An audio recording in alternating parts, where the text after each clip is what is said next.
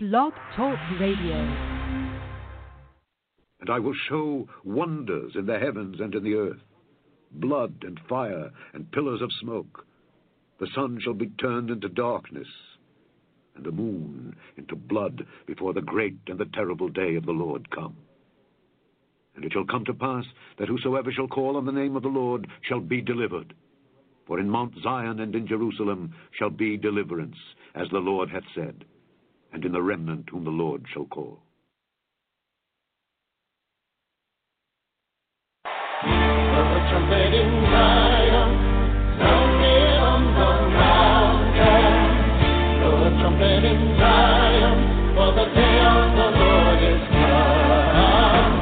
Blow a trumpet in Zion, sounded on the mountain. Amen, everybody. This is Brother Frank back with the Remnant Call. Glad to have everyone here tonight.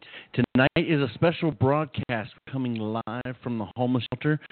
This is something my wife and I are passionate about, and that is those who down and out on their luck.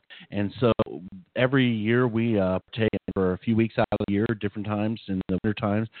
My wife and I are down here staying at the shelter. I stay overnight. We come down here. And so I thought to myself, you know what? This is such an important topic, what we're going to talk about tonight. Why not do it live right from the shelter? So I'm glad to be with you. Todd's down here, my co-host, which you haven't heard for a long while, unless you listened to last week when we did a throwback. But he is here helping through the shelter. And so tonight's message is called Judgment Day, the final question. Folks, what we're going to talk about tonight is so important. It's so important because the majority of believers ignore this part of the Word of God. They like to go to church, or they like to profess to be believers, or wear their Jesus T-shirts with their crosses on it or hanging around their neck. But to actually get out there and do something about someone's situation is hard to come by. Well, I found out something about the homeless. Do you know they actually do know how to take care of each other? I tell you, the church could learn a lot sometimes from the homeless.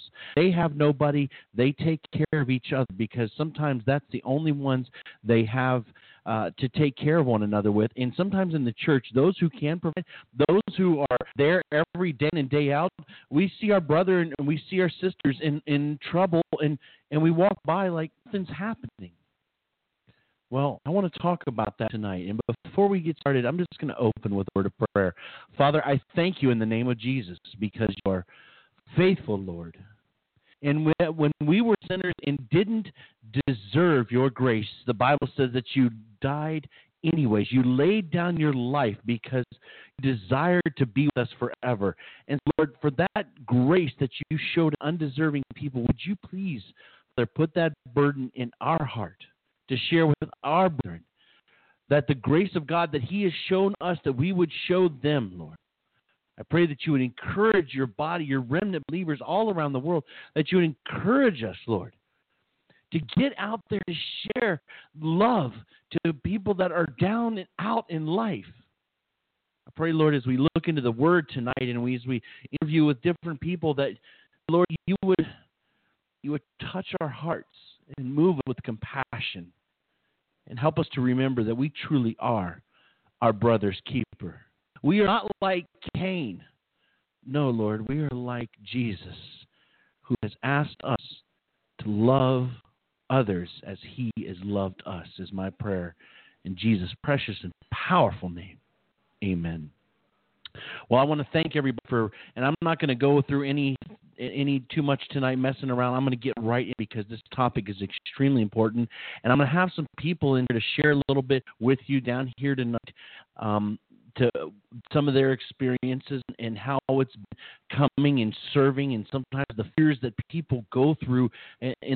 Folks, it's natural sometimes to be intimidated or to be scared. It's okay. It's what do we do with that fear when we have it? I'm going to jump into the Word, and you know this passage, I'm sure, from it. I want to jump into it tonight, and that's Matthew 25. And Todd, thank you for joining us. Todd had to be out here and was taking care of some people, but now he's back in here. Todd, just say hello to everybody if you could for a moment. What's going on, long-lost family? Amen. Glad to have you here. Todd, I'm jumping into Scripture right now in Matthew 25. And I'm just going to read a little bit here and kind of set the stage for where we're going here this evening. And so Matthew 25, verse 31. And folks, if you hear any noises, I'm sorry. I'm actually in a church. Is this their gymnasium, I guess? And we're in we're in the boiler room, basically running the program out of here tonight. So this is the remnant call on the road. So any strange noises, we apologize in advance. Matthew verse 31 starts like this. When the Son of Man shall come in his glory, and all the holy angels with him, then shall he sit upon the throne of his glory, and before him shall be gathered all nations, and he shall separate them one from another, as a shepherd divided his sheep from the goats. So here, Matthew 25 is bringing us right to the end time into Judgment Day. Here, this is judgment of the nations right before God. This is it. This is the where he is going to separate the sheep from the goats. So as we go into this, remember, this is it right here. This is when judgment is cast forth. And it says in verse 33, and he shall set the sheep on his right hand, the goats on the left.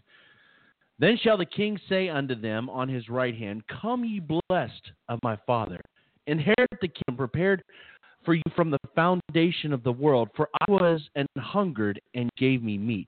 I was thirsty, and you gave me drink. I was a stranger, and took me in. Naked, and you clothed me. I was sick, and visited me. I was in prison, and you came unto me. Then shall the righteous answer him, saying, Lord, when saw thee an hungered, or fed thee, or thirsty, and gave thee drink? When saw we the stranger, and took thee in, or naked, and clothed thee? Or when saw we thee sick, or in prison, and came unto thee? The king shall answer and say unto them, Verily I say unto you, inasmuch as ye have done it unto one of the least of these brethren, ye have done it unto me. So here, Jesus is setting this up here in Matthew 25, this great judgment in the end time, and he's talking about the first when he separates the sheep, and he's talking to the sheep, Todd, and he's saying to them there, listen, I'm separating you on my right hand because when I was hungry, you fed me. When I was naked, you clothed me. When I was thirsty, you gave me something to drink. And the interesting thing, folks, is when you read this, you look in the sheep, their response back is like, when did we do this? Where, Todd, of the good works that they were doing? They were just out serving the Lord and following him with all their heart, not even aware of what was going on. And so it's this interesting scenario, Todd, where God's own people who were serving him, who were, doing the will of God, they weren't even aware that they were actually doing it. And folks, what's happening here is that we have so many people today that they claim to be believers, that they're saying that yes, I'm serving God and I'm doing the works of the Lord, and they're showing up at prayer meetings, and they're doing that whole verse a day, keeps the devil away. But when it comes to actually going out and taking care of God's people, I'm missing that. See, it's almost like Cain has come into the church, Todd, in these last days. Am I my brother's keeper? When God confronted Cain about where Abel was. And the sad thing is that we are our brother's keeper. Yes, we are. And God's calling us to serve his people.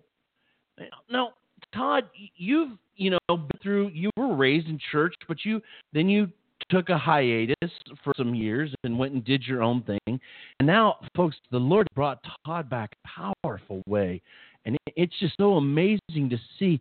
But Todd, you a few years decided to come out and start being a part of this and taking care of the homeless. Todd, yeah, that's right. What was it like your first time when you came in here? Let's see. Has it been about 3 years now? Yeah, about 3 years. Man, the first time I did, it's always been something that I wanted to do. Yeah. Doing it is a little bit different because you're dealing with people. I'll tell you what, you're dealing with very honest people. But most people wouldn't volunteer to interact with some of the personality quirks, some of the social problems that these people present with. I say that lovingly because everybody's got problems, and I thought I had problems, Frank. I really did. Until, you meet some of these people and they had been molested and they had been horribly mentally abused. Some of them have had misdiagnosed mental illnesses to the point where they just can't function and they're just out here and they can't make it. They can't make it, man. If it weren't for people taking care of them, then they have a hard time. What is that the Lord said? The poor will be with us always. I take that to mean not only the poor monetarily, but the poor with everything else. Mm-hmm. The poor with mental function, poor spiritually, will always be with us. And we deal with a lot of some mental issues, but Todd, we see the people that just come in here, they're just down on their luck. They've hit a bad stretch, lost their jobs. We've got a family in here right now, and the dad's just trying to maintain and get through, and got the wife and the kid, here, and sometimes you just feel so bad because it's, to some people it's shameful that you've gotten so low, but yet you talk to them, and sometimes it's those you look at that are down that they end up witnessing back to us because they've got hope, something better. Yeah. But I don't know about you. I've heard a lot of fake Christianity in church. Yeah. I've seen some of the most real believers right here in the shelters through the years. I've seen some of the most real people.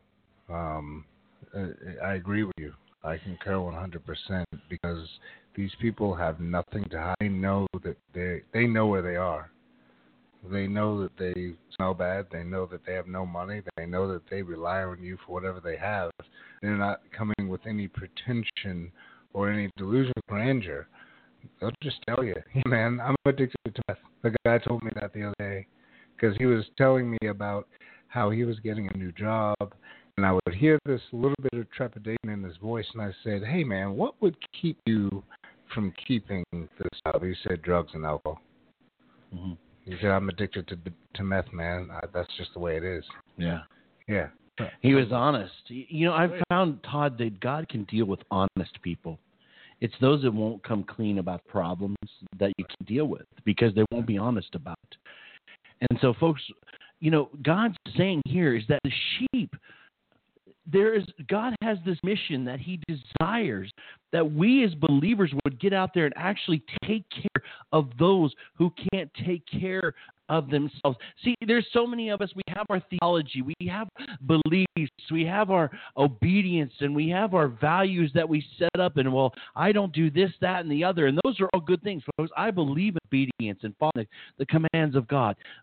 But at the end of time, this final question presents before the people is, did you take care of those who couldn't take care of themselves? And I know, Todd, working here in the homeless shelter, going overseas into Africa and going on mission trips, Todd, have you ever experienced blessings more than when seeing joy come to a person who's down on their luck, has nothing to give except a smile back to you? Yeah. The gratitude you get when, you can tell when somebody's actually grateful for what you've done for them. You can just sense it. And working in Africa with the people who didn't have much over there, just giving not only our services but our time. And I'll tell you what, people, out here with some of these people, all they need is for somebody to listen to them.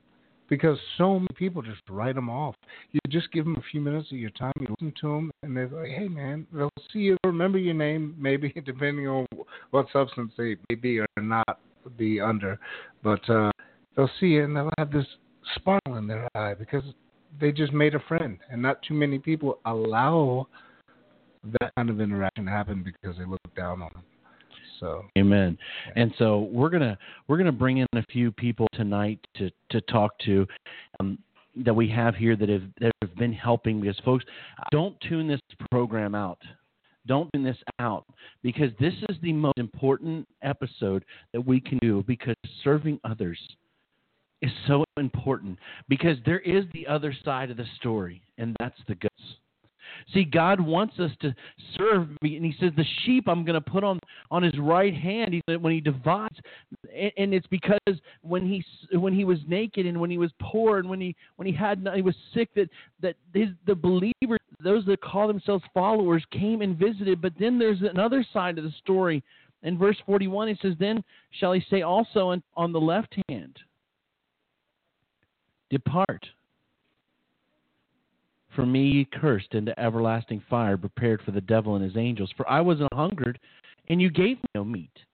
I was thirsty, and you gave me no drink. I was a stranger, and you took me not in. See, these people are claiming, I'm a believer, but I do nothing to help my brother out. I do nothing to help my sister out. I do nothing to take care of those who God has called us to take care of, because, folks, while you were yet a sinner, Christ died for you because he cared, and he's asking that you as a believer can do the same. And what he's saying here is, if you don't care enough for your brother, then why do you expect me to care for you?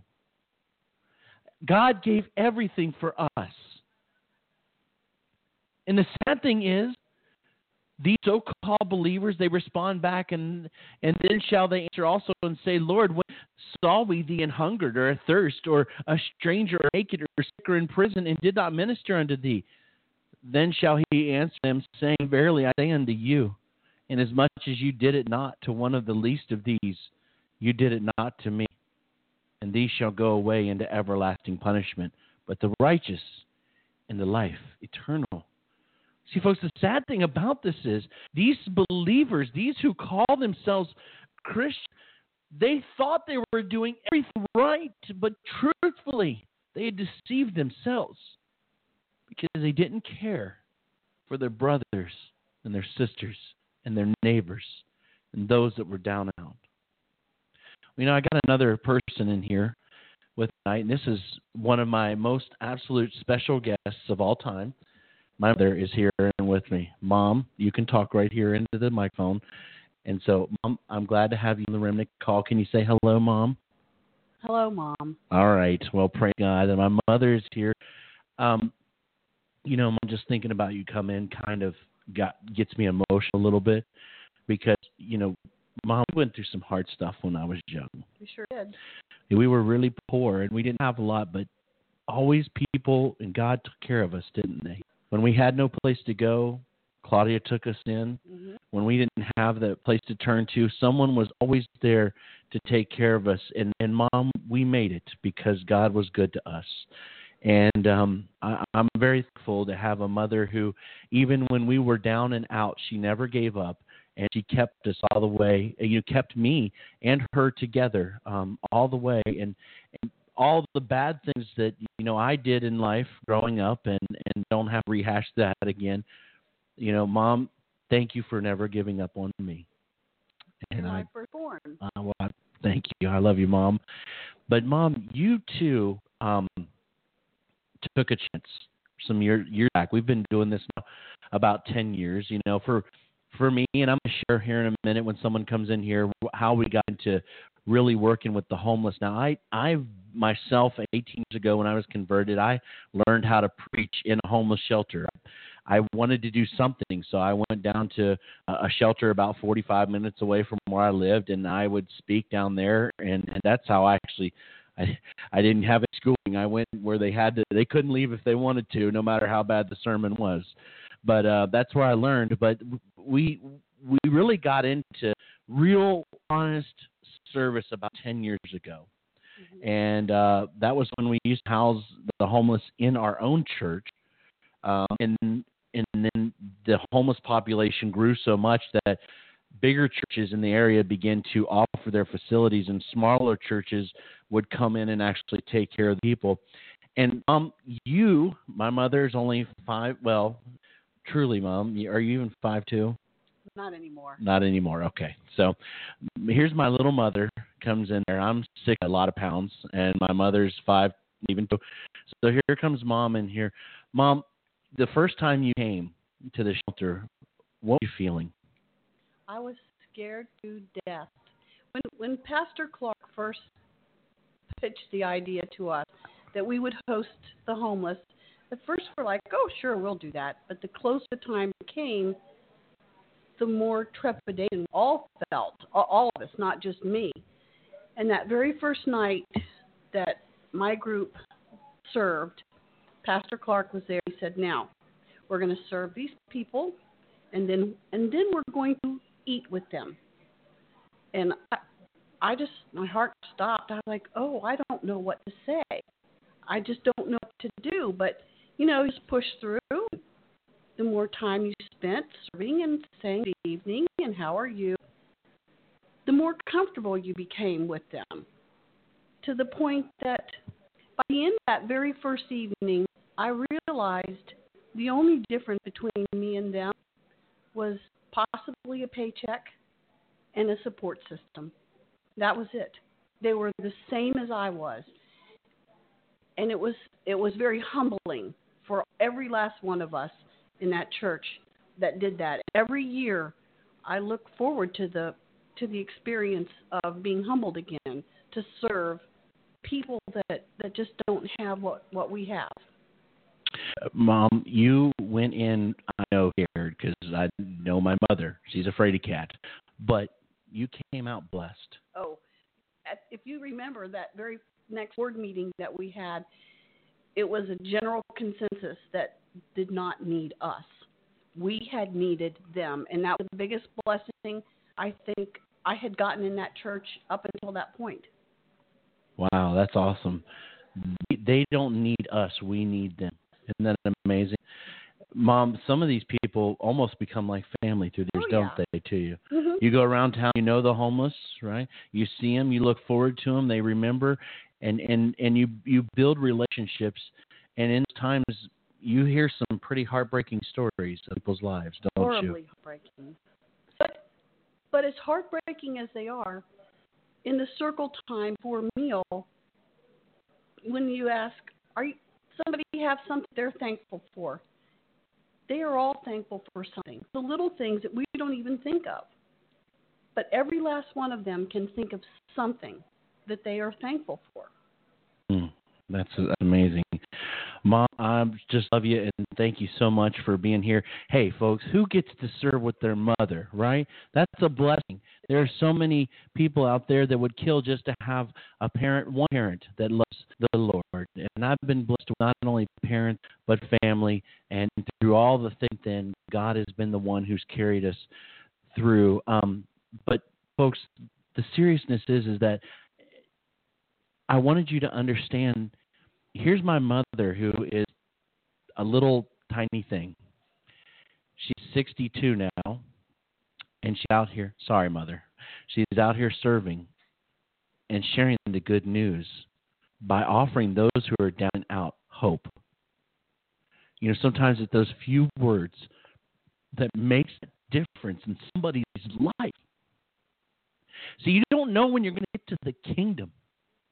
And someone's going to walk and say, you know what, it was that moment. I know you didn't know, but it was when you handed me that food. It was when you got me that coat. It was when you said those kind words that it made a difference in my life. And those are the moments, folks, that you are going to look and say, I can't believe it, Lord. I didn't realize it. I didn't know that I was actually ministering to you at that moment. Well, I'm going to bring in another guest. He is a man that he is coming in here in just a minute. His name is Al, and he has been around. He's homeless, and he's got some stories to share. You know, I remember we were in a Bible study group, a small group in the house, and this was before this 10 years ago happened when we started. This about a year before we started really working at the shelter. There's a local place in town that feeds the homeless during the day. They're not an overnight shelter, but they feed. And we were in this Bible study group, and we were reading Matthew 25. And when we were reading it, we stopped and talked about it. And finally, I looked at everybody and I said, look, when are we going to stop talking about this and get out and start doing something about it? And so our next Bible study group we decided instead of us coming in here and reading and studying, which is a great thing, they said, let's go down and do something. And we called up there and said, hey, how can we partake? How can we get involved? And right like that, my group got out of their comfort zone and got down and started serving and taking care of people. And that's where we got about the shelter and got involved in that. And now it's become a lifestyle change. And so I've got my good friend Al here with me. And Al, we've known each other for about 10 years probably here. It's been about 10 years, hasn't it? Yes, it has. Al, man, I love you because Al, you've had a hard life, haven't you, Al? You served in the military, correct? And then you have lived on the streets for some time. 28 years. 28 years. You've been now, Al. I've noticed something about you through the years. My mom was just talking a few minutes ago, and she was realizing it was her first time coming to work with the homeless, and she was so scared. And then she realized at the end that the homeless don't need us. We need them. And so, Al, you've been through those hard times. Why is it, Al, that you always have a smile on your face no matter where you've been? What is it that's different, Al? Why do you always, no matter what you go through, and you've been hit by a car, you've had everything happen to you wrong under the sun. What is it that keeps you going, Al? Well, once you get your life straight by the blood of Christ, you don't think the way you used to think. You don't do things the way you used to. All of us have gifts in the heavenly kingdom to uplift everybody. And I knew that's where my calling was once I got my life straight. And the alcoholism, I went to private hospitals, and they couldn't do it. Only Jesus Christ could do it. And I was in jail one night, and I knew who God was, but I was still running from Him. I hadn't submitted my heart completely. So I've said, Lord, if you who you say you are, you'll take this away. And when you start serving God, there's things going to happen. But did you know that the eagle is the only bird that will fly directly into a storm, whether it's rain, snow, sleet? But when you have Jesus, you go above that storm in everything you do. When you look back at Jesus, He was on the streets. He didn't come for the rich and famous. He came for the broken. And I was broken, and I made a covenant with God once I got my life straight. He gave me the wisdom to do what I'm doing. Read my Bible, I pray, and I'm happy. No drug can give me this happiness. No alcohol can give this happiness. And you're homeless right now, and you're happy. Yeah, folks, that's just unbelievable. You've got something that's greater than any home or paycheck can give. Right. And that's knowing that you've been saved by the blood of Jesus. You know, Al, through the years, I've been here. I don't know how many people I've carried in to the shelter, couldn't walk. We've had some die. Yes, we have. And we've had some get saved. Yes. And, we were talking earlier about Roger. And I tell you, there was, I think, years I never saw Roger straight at all. And now we were just talking. He's been straight up probably about almost 3 years now and sober and going to church.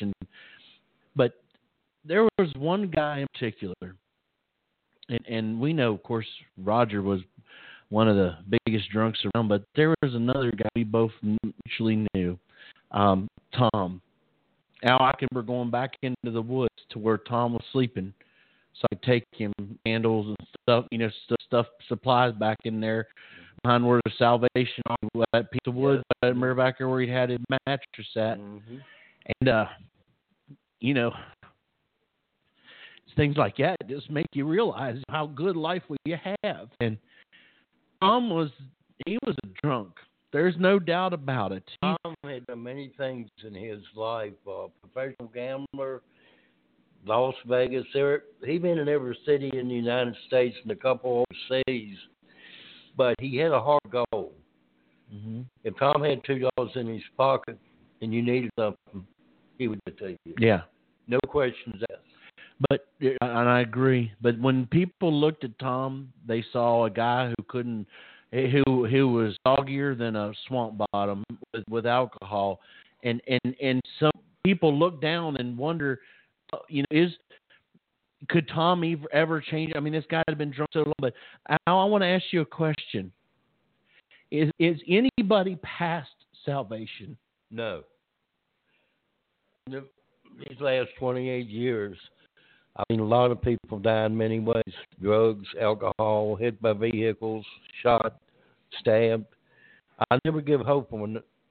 I never give up on anybody. When you're in those streets and you're homeless, the world's done broken you, and society likes pointing fingers. And if you would tell a child he's never going to make anything day after day, he's going to start believing that.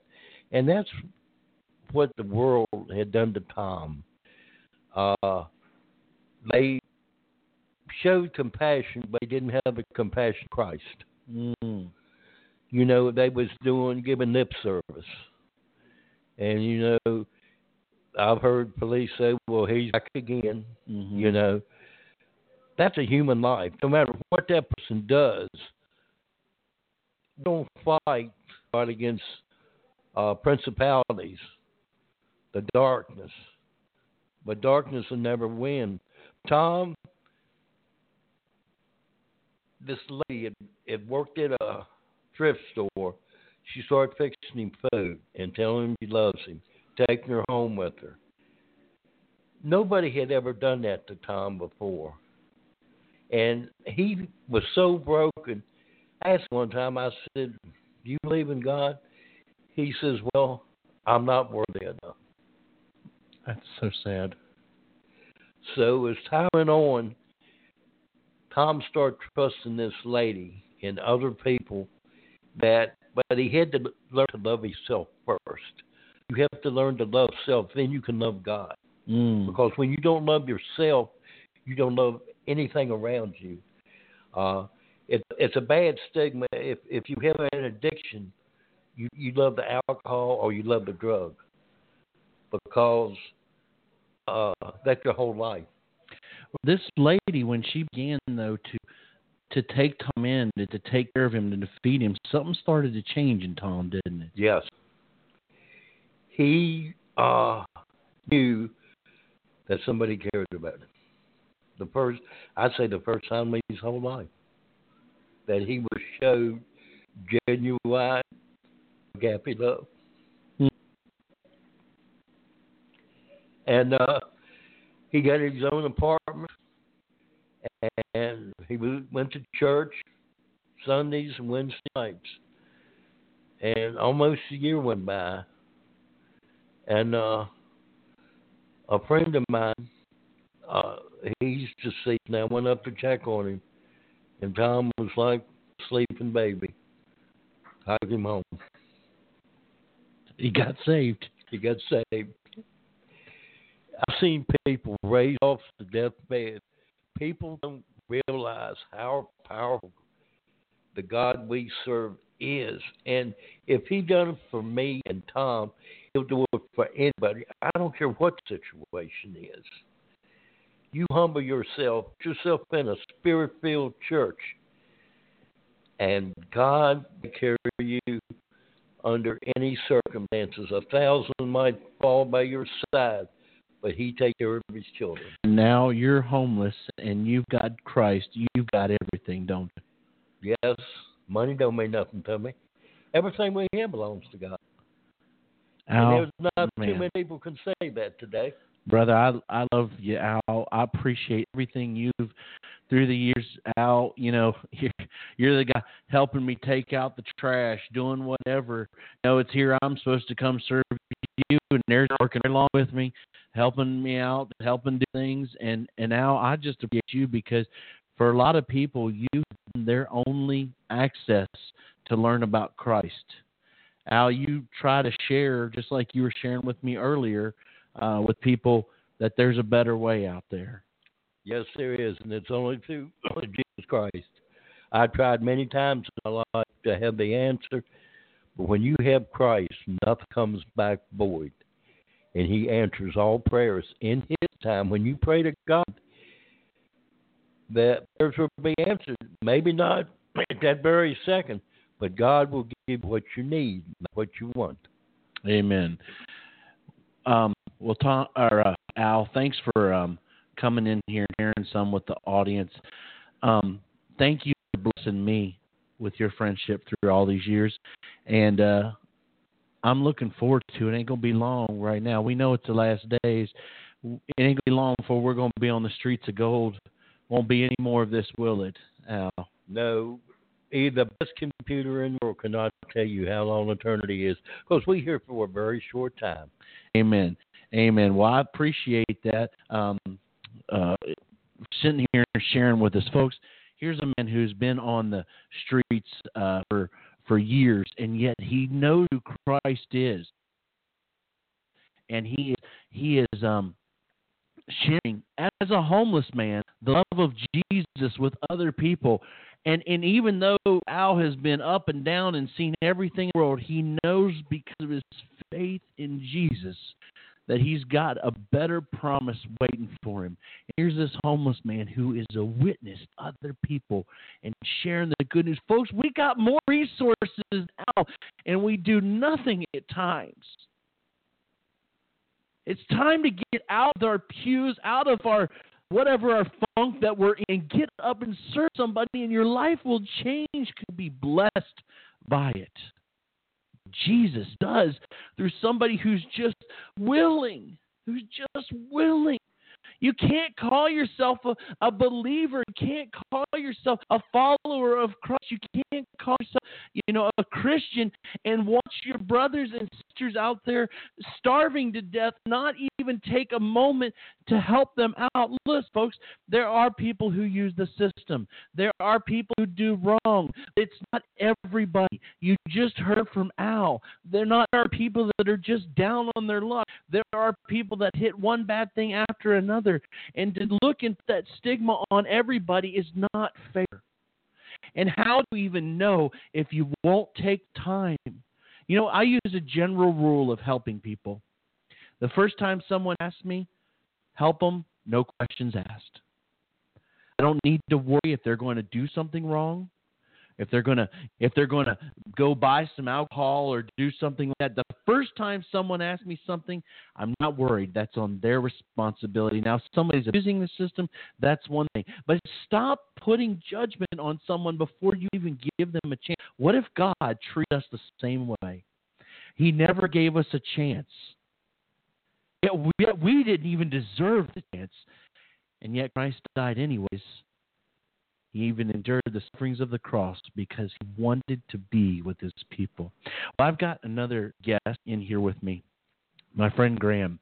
Graham is the church that we're at. He is the lead volunteer, and he is an amazing guy who started out as not a believer in life. Graham, you kind of came from the opposite side, didn't you? I did. Yes, sir. Yeah. You started out as an atheist. Well, I started out growing up as a young person in the church, but became very disenchanted with what I saw, and as what was preached was not what was being lived. But as a cynical teenager who thought he was the smart person in the world, I also felt like I didn't need any part about this fairy tale, which I thought was a fairy tale at that time. Yeah. And so you had an experience and got changed around, and then you decided in life you were going to become a part of not only the church, but actually do something, and that got you in ministry. It was quite a journey.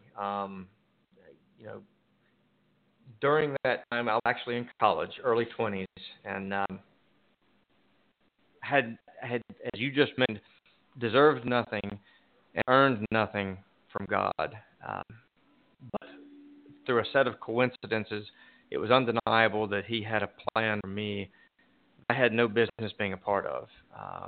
I'm gracious to this day that I was accepting enough to realize I had something planned for me, whether it was part of my plan or not. And so, yeah, after marriage and kids, I became, which is kind of my major role now, and we take kids on several mission trips, mainly so that we take what Scripture tells us and we try to live it. So you're actually a youth pastor that is actually teaching the youth to serve, and hoping to, because you, in your own life, honestly, that when you were growing up, what turned you off was with that people that talked about God, but then did nothing about it. What they lived was not what they spoke. Absolutely. Granted, that can come across as judgmental, and at the time, as a snarky and arrogant 18-year-old, it probably was. But today, what I have found is that every day that I am able to serve, Jesus comes alive in those moments. We can read Scripture all day long. We can tell ourselves that we believe it, and to a certain extent we will, but until we actually experience Christ alive in us as we take His instructions and do them, do you really truly see it? Do you really truly believe it until it affects you in the world? That's where I stand, and it's not about doing good deeds to deserve something from God, but Christ has asked us to put it to motion. As you've already read from Matthew 25, it's pretty plain and simple. Don't just talk a big game.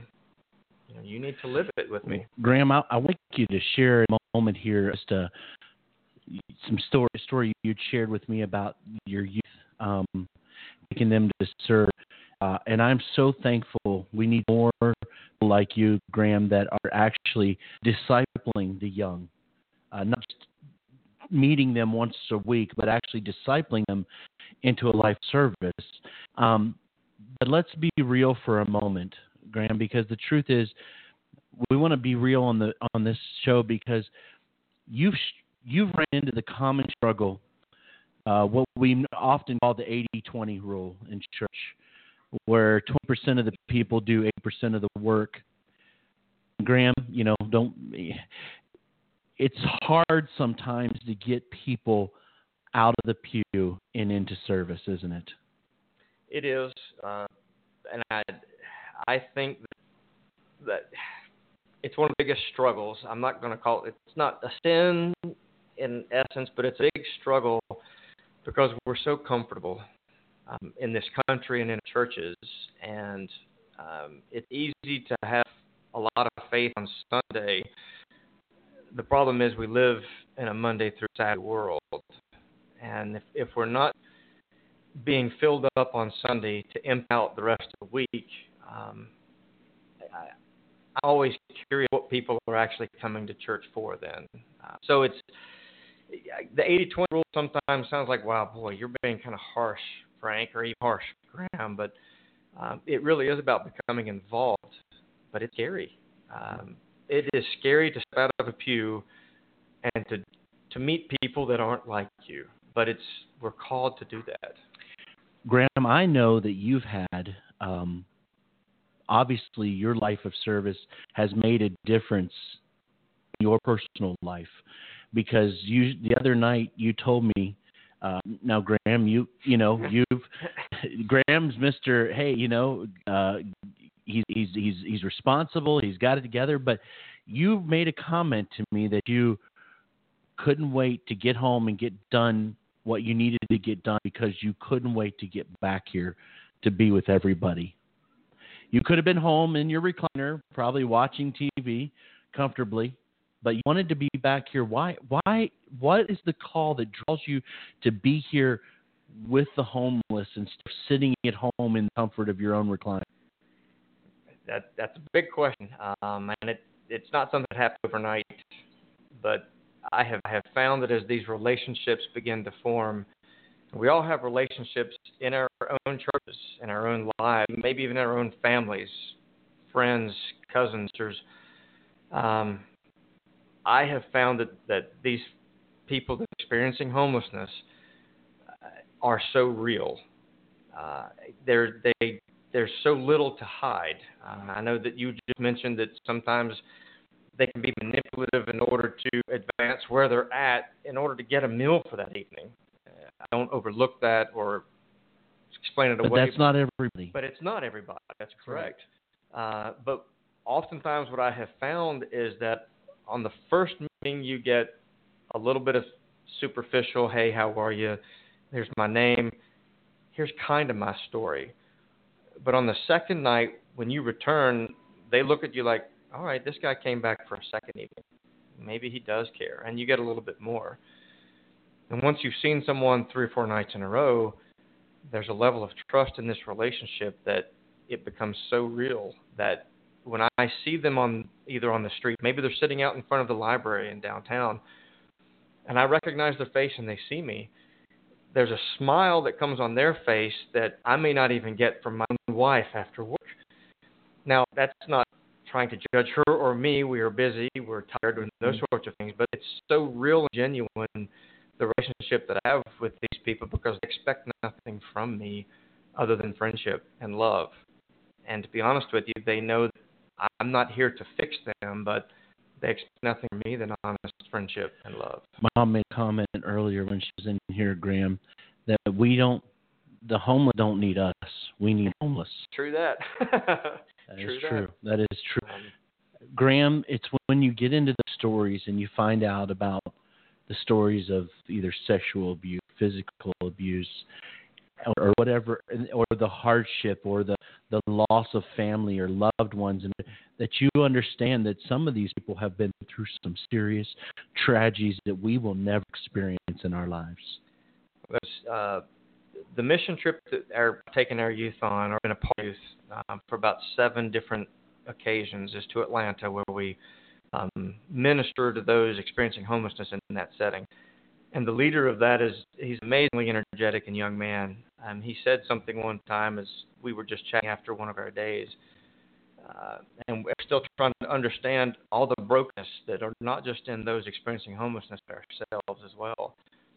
He said, I'm either one of 2 things. I'm either blessed or I'm cursed that my sins or my brokenness isn't just as visible as those.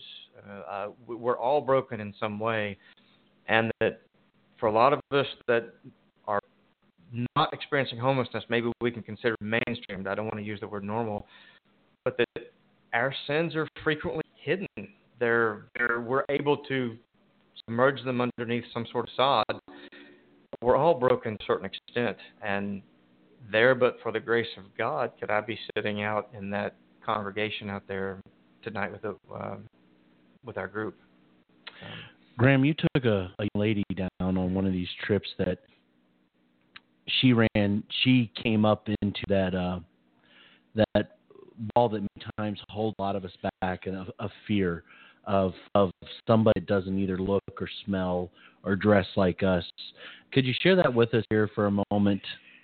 I can, and to just put perspective on it also, it's easier to share it now, 8 years later. But at the time this was my first mission trip to minister to those experiencing homelessness. And actually we had 12 youth with us, and the youngest was a young girl in the 7th grade who her parents were struggling through a divorce. But she still decided and wanted to go and serve on this mission trip with us this summer. So we got down there the very first day, and I don't know what to expect. I had done mission trips to Appalachia-type poverty, coastal poverty, and those sorts of things, where I have a hammer in my hand and I'm banging on walls all day. But this week I knew that I wouldn't pick up a single hammer. My job was to go out and talk with people that I probably or I'd assumed that I wouldn't have much in common with. And so the very first night, this young man, his name was Gabe, who ran this mission trip, and he was, again, this energetic, engaging guy. And he told us, he said, you're going to go out in the streets of Atlanta, and you're going to meet people you've never thought you'd meet before. You're going to smell smells that you've never smelled before. They're going to say things that will shock you. But you know what's going to happen is you're going to love them. It's going to be amazing how God can work. You're just going to love on them. You're going to want to hug them. And you're just going to get everything that you can out of them. And so we had this amazing experience this first night there before we did anything. And this young girl who I'd been kind of working with through her family experiences anyway came up to me and said, well, Graham, can we go have a talk? And I very nervously, and so I thought she might be homesick or something of that sort. I said, absolutely. So we went and sat on a bench out in the hallway, and as kids can often do, they cut it to the quick, real fast. And she goes, Graham, I'm not sure I can hug a homeless person. And that was raw. It was real. And I had to actually think about what she just said. And I looked at her and I said, Rachel, I'm not sure I can either. I can promise two things. That number one, I'm not going to ask you to do anything that you don't feel comfortable with. But number two, God will never ask you to do something that you're not comfortable with. And so we worked through a couple other things. And the next day we served lunch to a group in downtown Atlanta. And she met a man who I guess had been on the street for a couple of years. His name was Leonard. And they really hit it off. He shared his story with her, and she was actually able to share the difficulties she was having at home with her parents and how big of a struggle it was. They prayed together, cried together, and they really made a bond that day. And we returned back 3 days later to this same facility. On the way there on the bus, she said, Grandma, I really have Leonard again.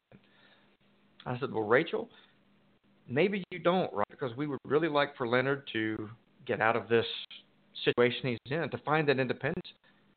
And she kind of tilted her head and said, yeah, I guess that's true. I said, I understand what you're saying, that you love Leonard to a certain extent, but hopefully we've prayed for his success. And so we get there and we serve, and Leonard doesn't show up, and she looked the entire time with anticipation trying to see Leonard. And we're folding up tables and cleaning up the floors. And she said, Graham, Leonard wasn't here. And I said, maybe that's a good sign. And about 10 minutes later, as we were getting ready to leave, I couldn't believe it when I turned around. And who walked through the door? And it was Leonard. He didn't come for his meal. He didn't come to be taken care of. He knew that Rachel was leaving the next day. And he wanted to let her know how much she was in his thoughts and his prayers. And they hugged and they cried together and they prayed together. And it made a lasting impression, not just upon her, certainly me, that when Christ calls us to mission, we elevate ourselves and think that we're going to go out and fix up people. But that's not why he does it.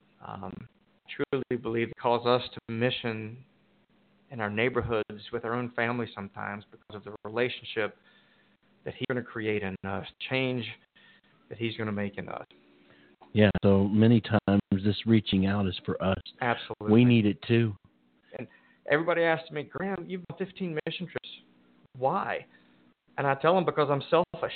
And they look at me like, what do you mean? I said, I go because of what I get out of it. I'm amazed at what God finds for me, and I can't quit that. I'm not going to if I can afford to do it.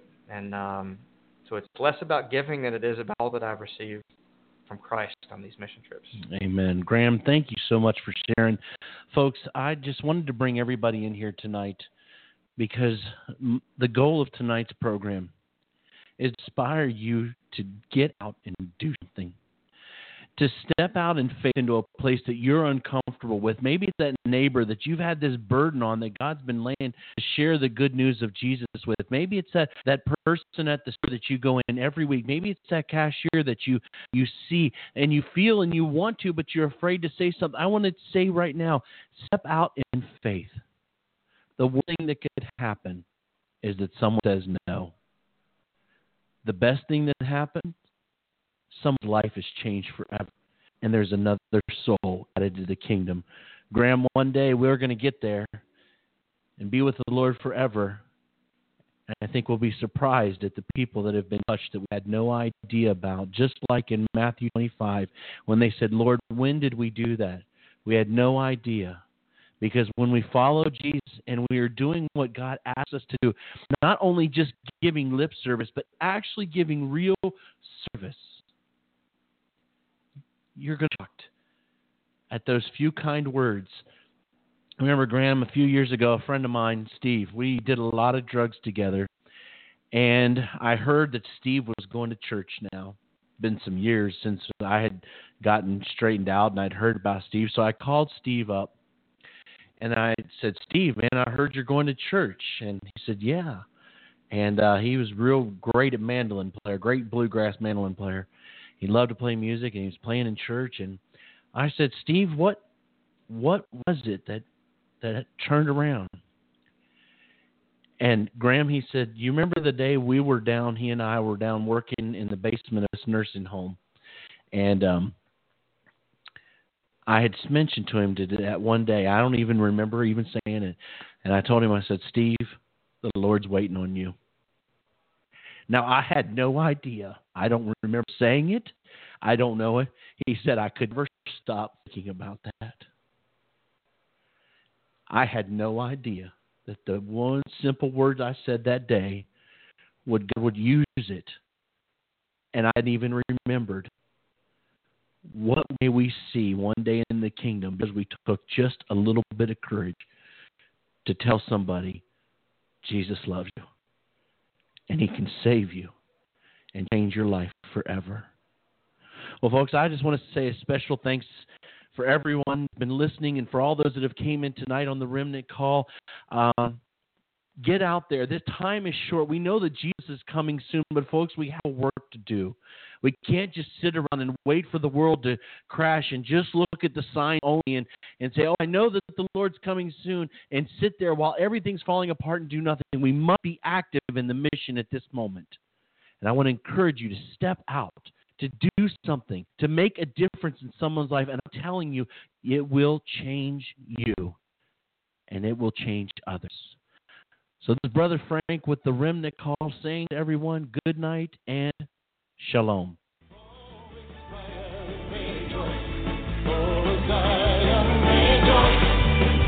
the Lord your God